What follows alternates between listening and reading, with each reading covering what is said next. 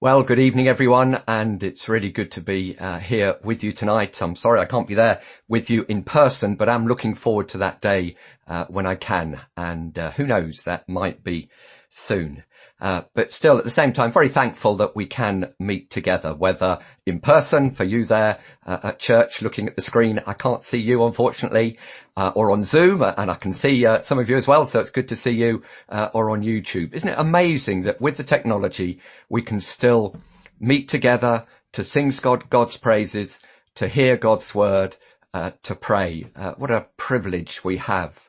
There's many churches not able to do what we're doing, and there's many people around the world not able to meet together, or maybe only in small numbers because they're in hiding or whatever. So let's be thankful for what we can do. And I'd just like to add my thanks to the musicians for week by week singing.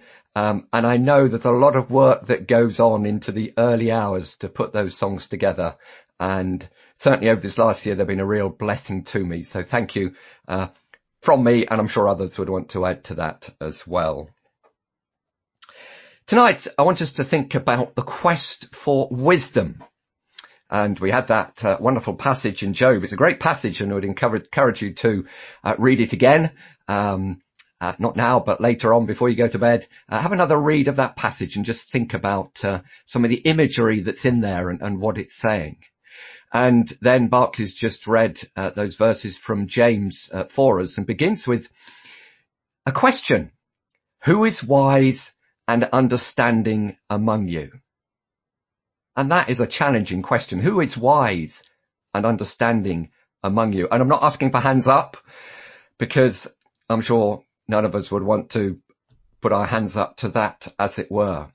And there's a challenge here to show it in the way that we live. It's a good question to ask, and a good question for us to think about, thinking about wisdom. The Bible has a lot to say about wisdom. And wisdom, as described in the Bible, is something that's concrete and real, and not just a concept or an idea. It's often spoken about as a skill for living. In the book of Proverbs, wisdom, you read a lot about wisdom. Well, the book of wisdom, Proverbs, and in the first 9 chapters, you read much about wisdom.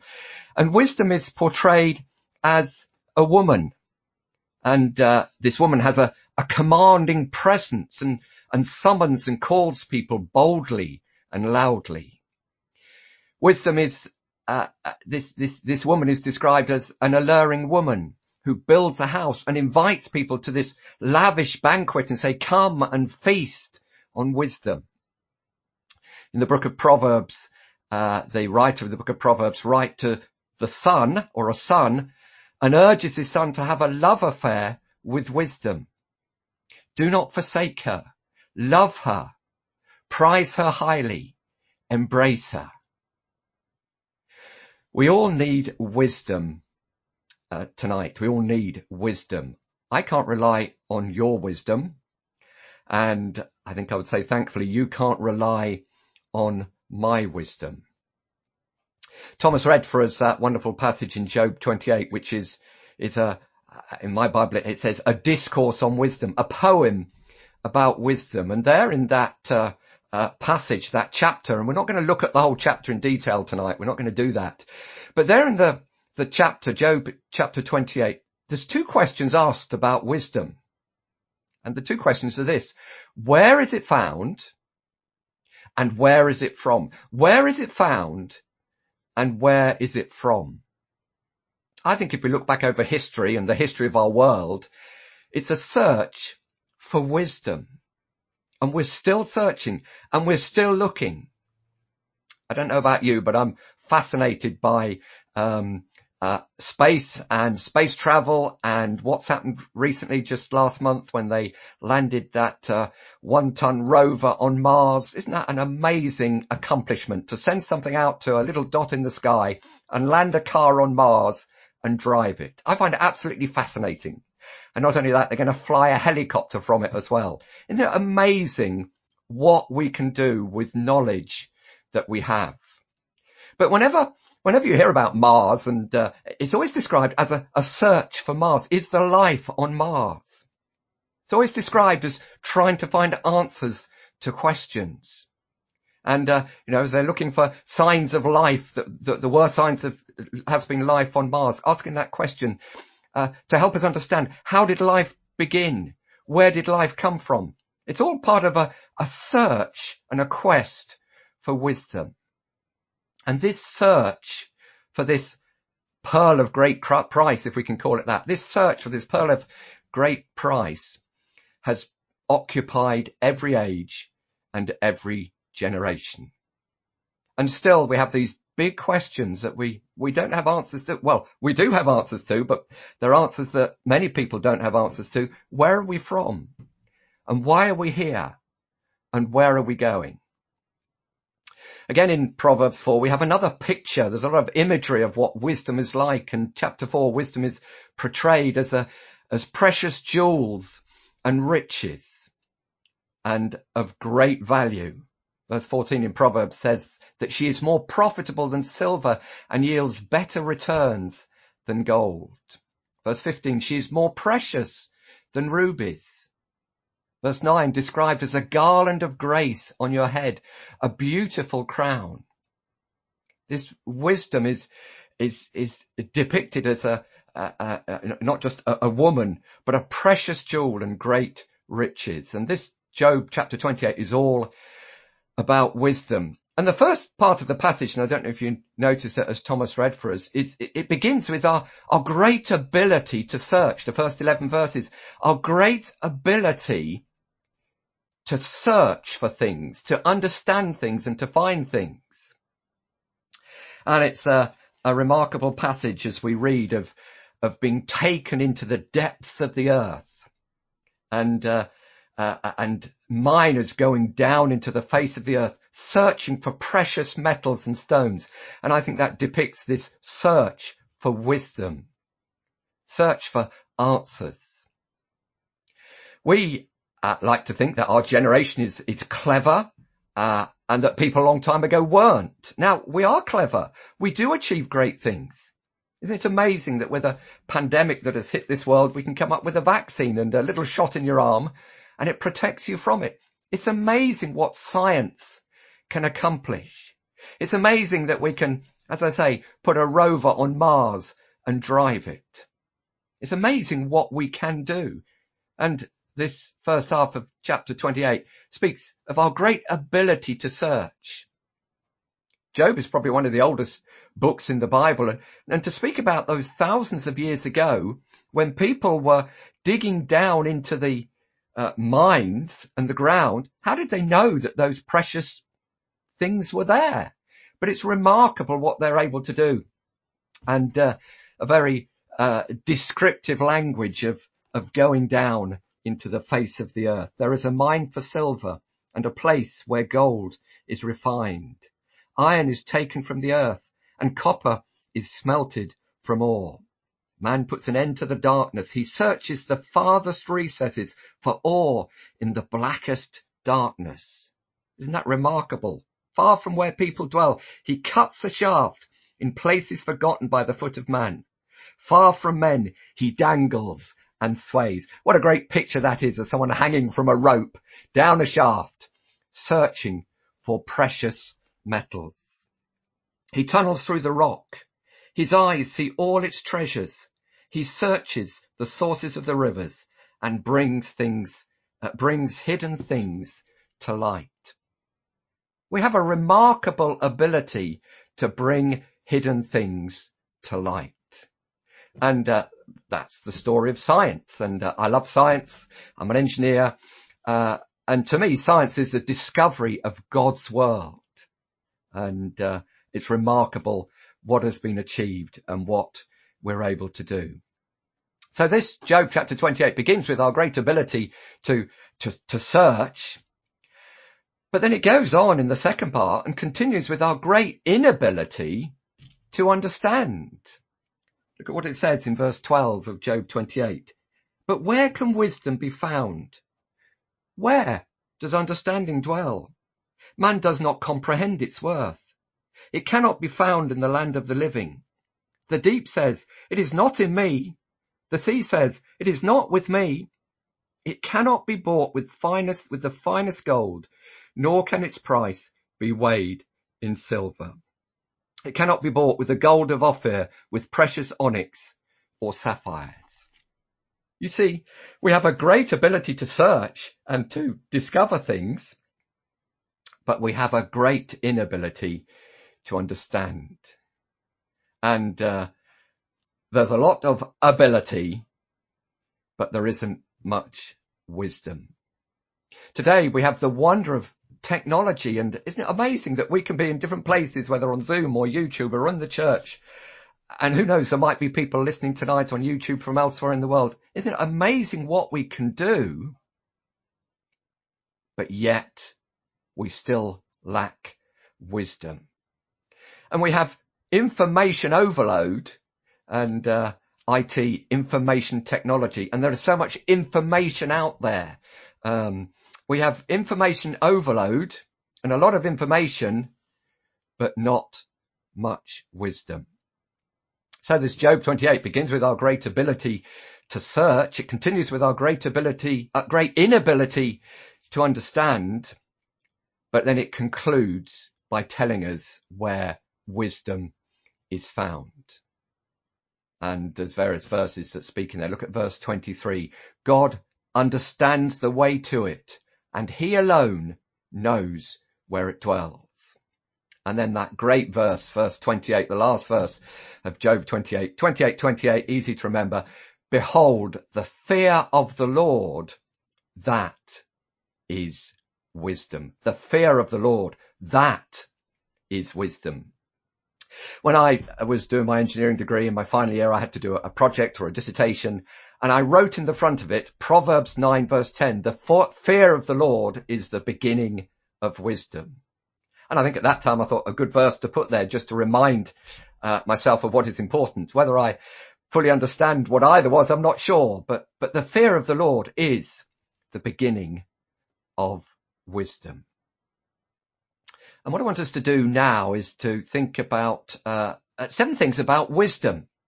Some come out from this passage, some come out from this passage in James chapter 3, and some come out from elsewhere. 7 things about wisdom. And we're not talking about the wisdom of this world, but the wisdom which is from God. I don't know if you noticed when Barclay read those verses in James chapter 3 that it speaks about 2 kinds of wisdom. So 7 things about wisdom. Number 1 is this. Firstly, it cannot be bought with money. It cannot be bought with money. I looked up this week and it's estimated that £271 billion has been spent on the COVID crisis. But money cannot buy wisdom. It very often seems that those people who have the most money have the biggest problems and lack this wisdom. As it said in this passage in Job, the price of wisdom is far above rubies. Money is not the answer. Money and all it can achieve and does achieve does not find wisdom. So firstly, wisdom, it cannot be bought with money. And then secondly, it is not easily found.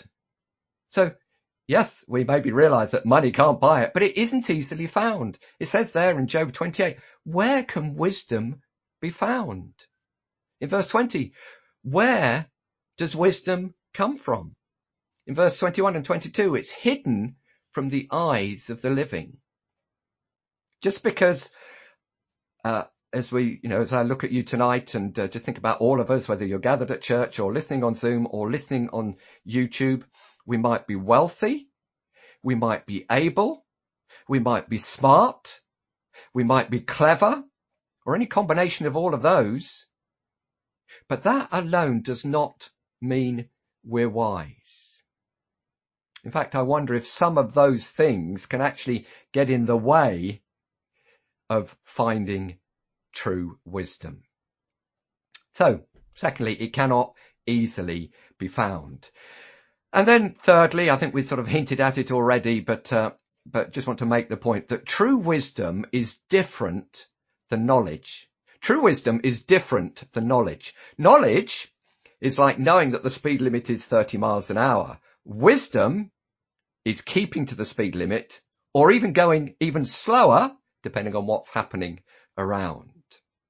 Knowledge is facts and information. Wisdom is what you do with it. Our media, whether it be the mainstream media or the social media, claims to be full of knowledge. It's certainly full of information, and it claims to be full of knowledge. And wisdom is realizing that much of it isn't true. When Paul wrote to the church in Corinth, and you can read this in 1 Corinthians chapter 8, the beginning of the chapter there, he speaks to these strong Christians as he describes them, and he speaks to them as those who are with knowledge. And he says to them, be careful, because knowledge puffs up. Knowledge makes you proud. I think the Pharisees were like that. The Pharisees, they knew so much. They had so much knowledge. They knew the law, but they were proud. Knowledge puffs up. And goes on to say, but love builds up. Now, please don't misunderstand me. I'm not saying we shouldn't have knowledge. I'm not saying we should despise knowledge. There are some people who are like that. I'm not saying that at all. But we must be careful what we do with the knowledge that we have and the abilities that we have and the things that we achieve. Because, as I say, Paul warns that church in Corinth, because the danger is that it makes us proud. True wisdom is different than knowledge.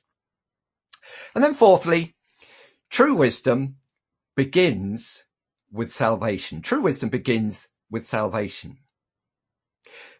In the verses that Barclay read for us in James 3, James, writing, he contrasts wisdom from above with wisdom from below, or the wisdom of this world with the wisdom that is from God.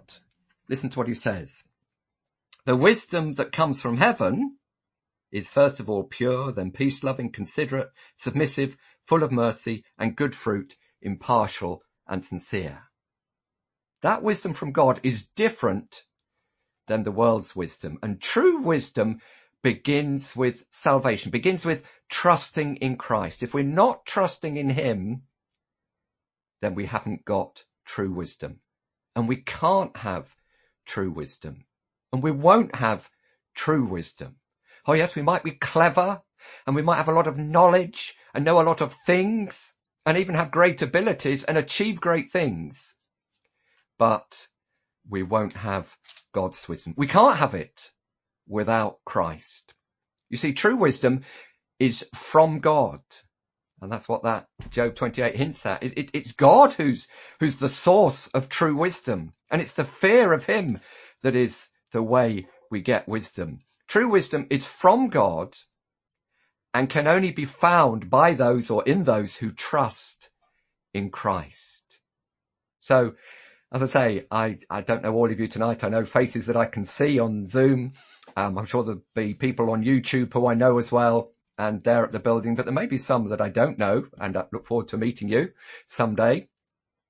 But are you trusting in Christ alone for salvation? There's no other name under heaven whereby we might be saved. And true wisdom, the wisdom that comes from God, it begins by trusting in Christ. But then we go on, because true wisdom, and this is number 5, if you're using the sheet and putting the points down, true wisdom is a mark of salvation. That doesn't only begin with salvation, but it's a mark of salvation. This book of James, which some of you may remember, I preached my way through the book of James a few years ago.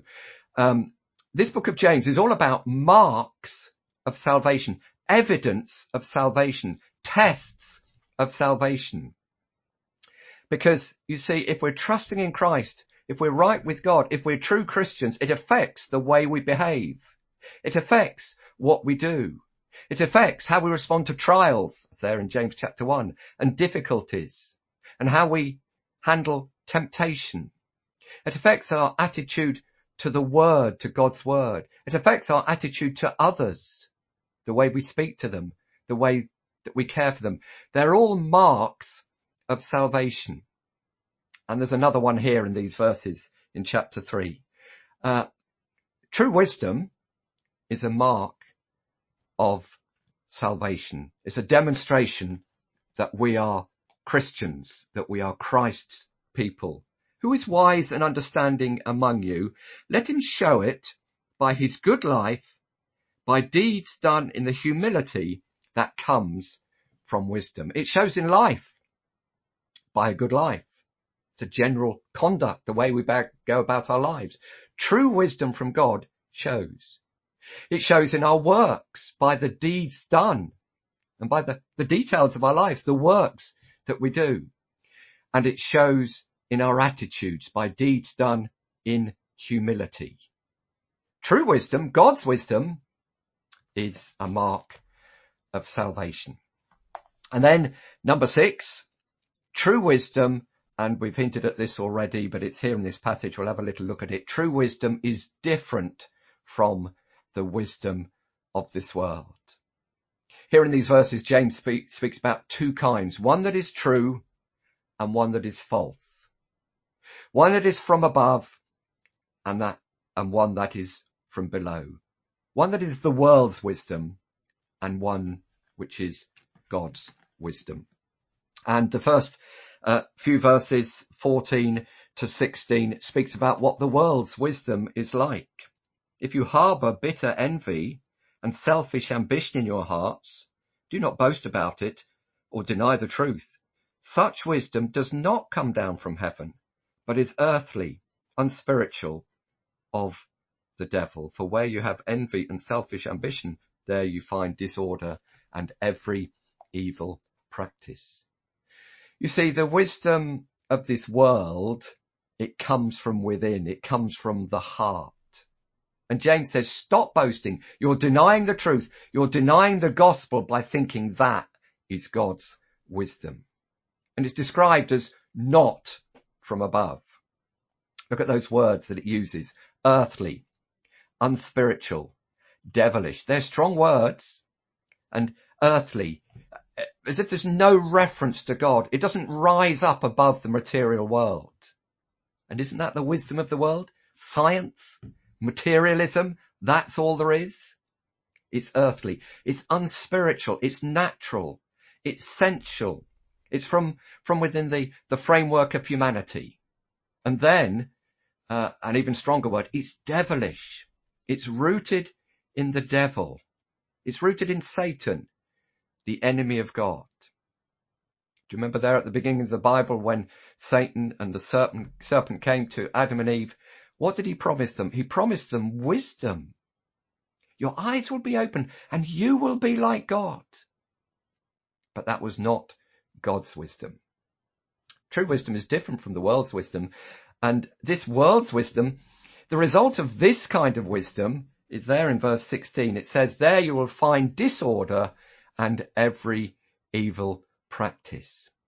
Disorder, confusion, chaos.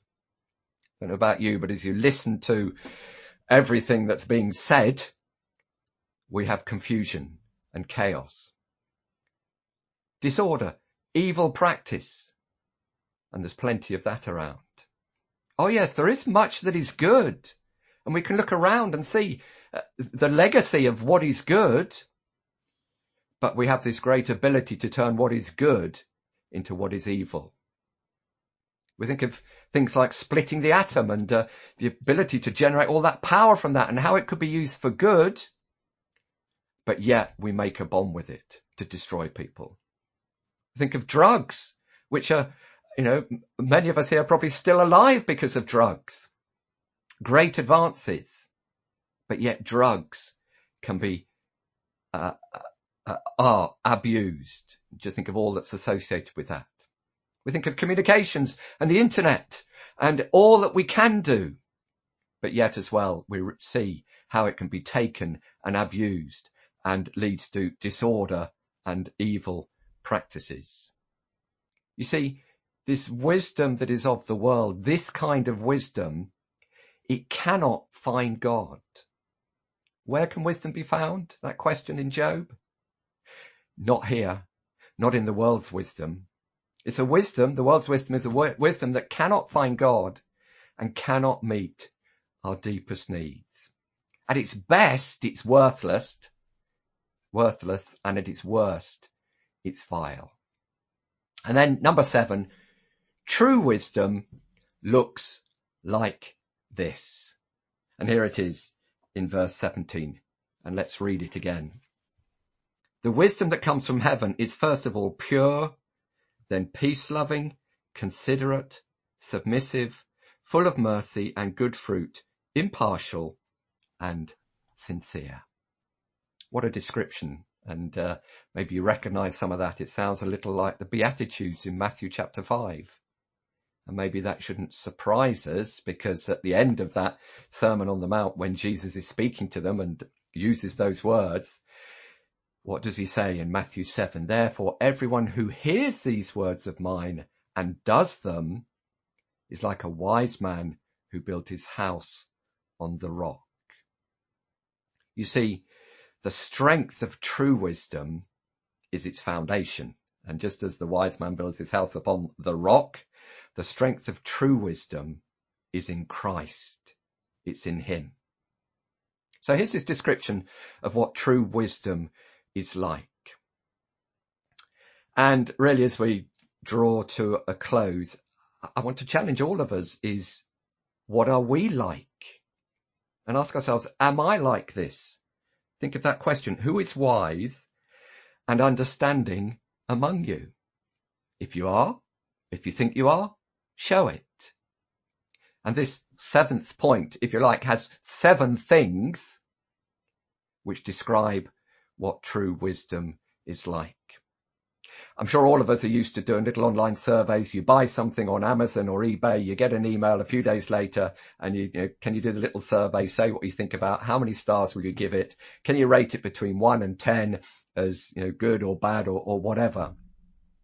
Well, let's take a little look at this list and go through it. And let's each one of us do that with this list. Where do we put ourselves on the scale? Are we like it, or are we not like it? Put yourself somewhere on the scale, maybe between 1 and 7. Firstly, true wisdom is pure. It is set apart for God. It is holy. It is without sin. It is free from defilement. And in the next chapter, James goes on to speak about purify your hearts, he says. Firstly, it's pure. Secondly, it's peace-loving. And that seems to be in contrast to the war and rivalry that we see there in chapter 4.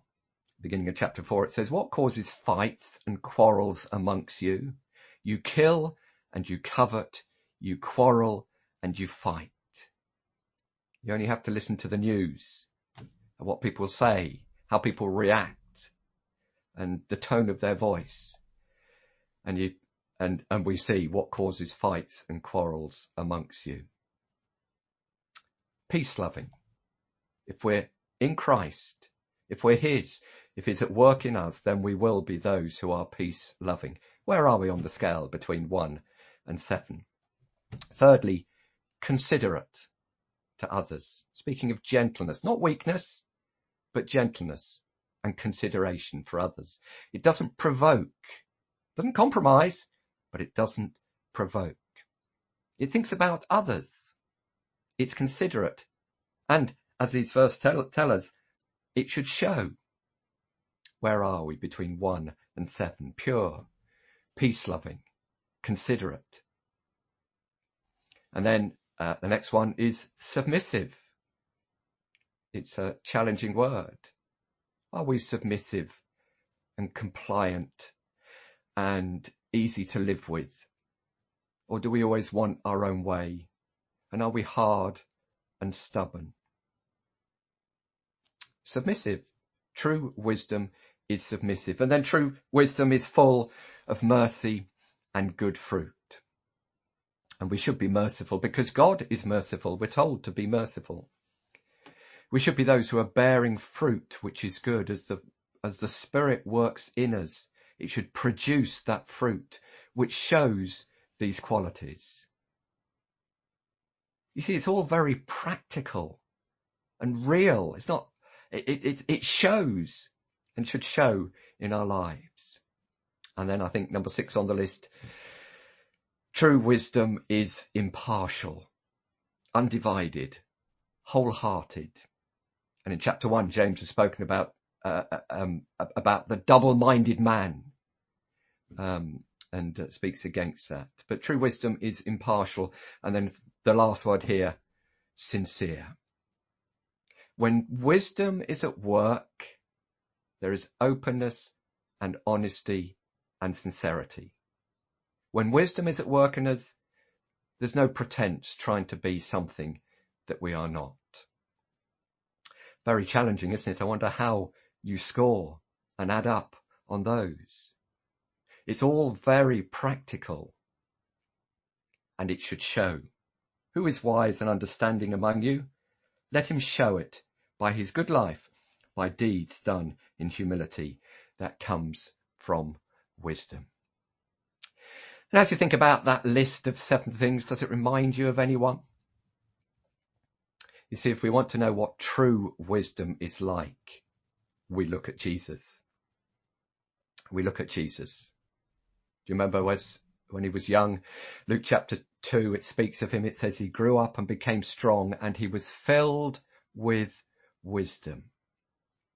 Paul, writing to the Corinthians in chapter 1, speaking about Christ, says he is wisdom from God. And again, in the same passage, he is the power of God and the wisdom of God.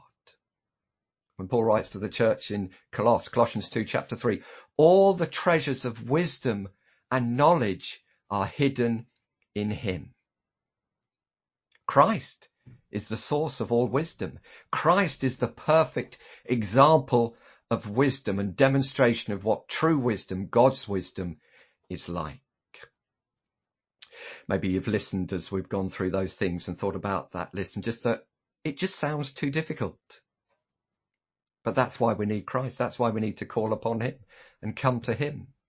And do you remember James at the beginning of his book in James chapter 1 verse 5, he says this, if any of you lacks wisdom, he should ask God who gives generously. Maybe as you totted up your score, as it were, and thought about those things, you thought, I'm not like that. Then you can ask God for wisdom because God gives wisdom. Did you notice in the psalm which was read at the beginning of the service, it says these words, the eyes of the Lord are on those who fear him. And in the Proverbs it says, and in Job 28 it says, the fear of the Lord is the beginning of wisdom. How can we fear him this week? What do we need to do to be those who fear him and are changed so that our lives demonstrate this true wisdom that's listed here in these verses? Well, the answer isn't in the world's wisdom. It is in Jesus. It is in fearing the Lord. And how can we become more wise? Well, we need to read his word. God has given us his word. It's, I often describe it as his love letter to us. He's given us everything we need. He's given us Christ. He's given us his word. He's told us everything that we need to know. So by reading his word day by day and meditating on it, or thinking about it and discussing it together in our homes or other people as we have opportunity to do that. The fear of the Lord is the beginning of the wisdom. And as we read his word, we see Jesus. He speaks to us. He changes us. His Spirit is at work in us, making us more like Jesus. The best thing that we can do this week to grow in wisdom is to seek Jesus. That last verse of Job 28, the fear of the Lord, that is wisdom, and to shun evil, that is understanding. God has given us everything we need in Christ that we might grow in wisdom. And as we do that, what will the outcome be? Well, this last verse of these verses in James chapter 3 says this: peacemakers who sow in peace raise a harvest of righteousness. It seems to be saying that actually, as we grow in wisdom and as we do these things, there will be a harvest of righteousness. Wouldn't that be a wonderful thing this week if all of us here growing in wisdom produce a harvest of righteousness, which is seen, because that's what it says, it will be seen. That'd be a wonderful thing if that is what happens during this next week as we seek after Jesus. Let me finish with just one more verse. In Proverbs 3, verse 13, it says this: blessed are those who find wisdom. I think we could change that word blessed to happy. I think there is an element of that in it. Happy are those who find wisdom. In his presence is that fullness of joy and pleasures forevermore. Let's be those who, with God's help, seek to fear the Lord and grow in wisdom as we do that.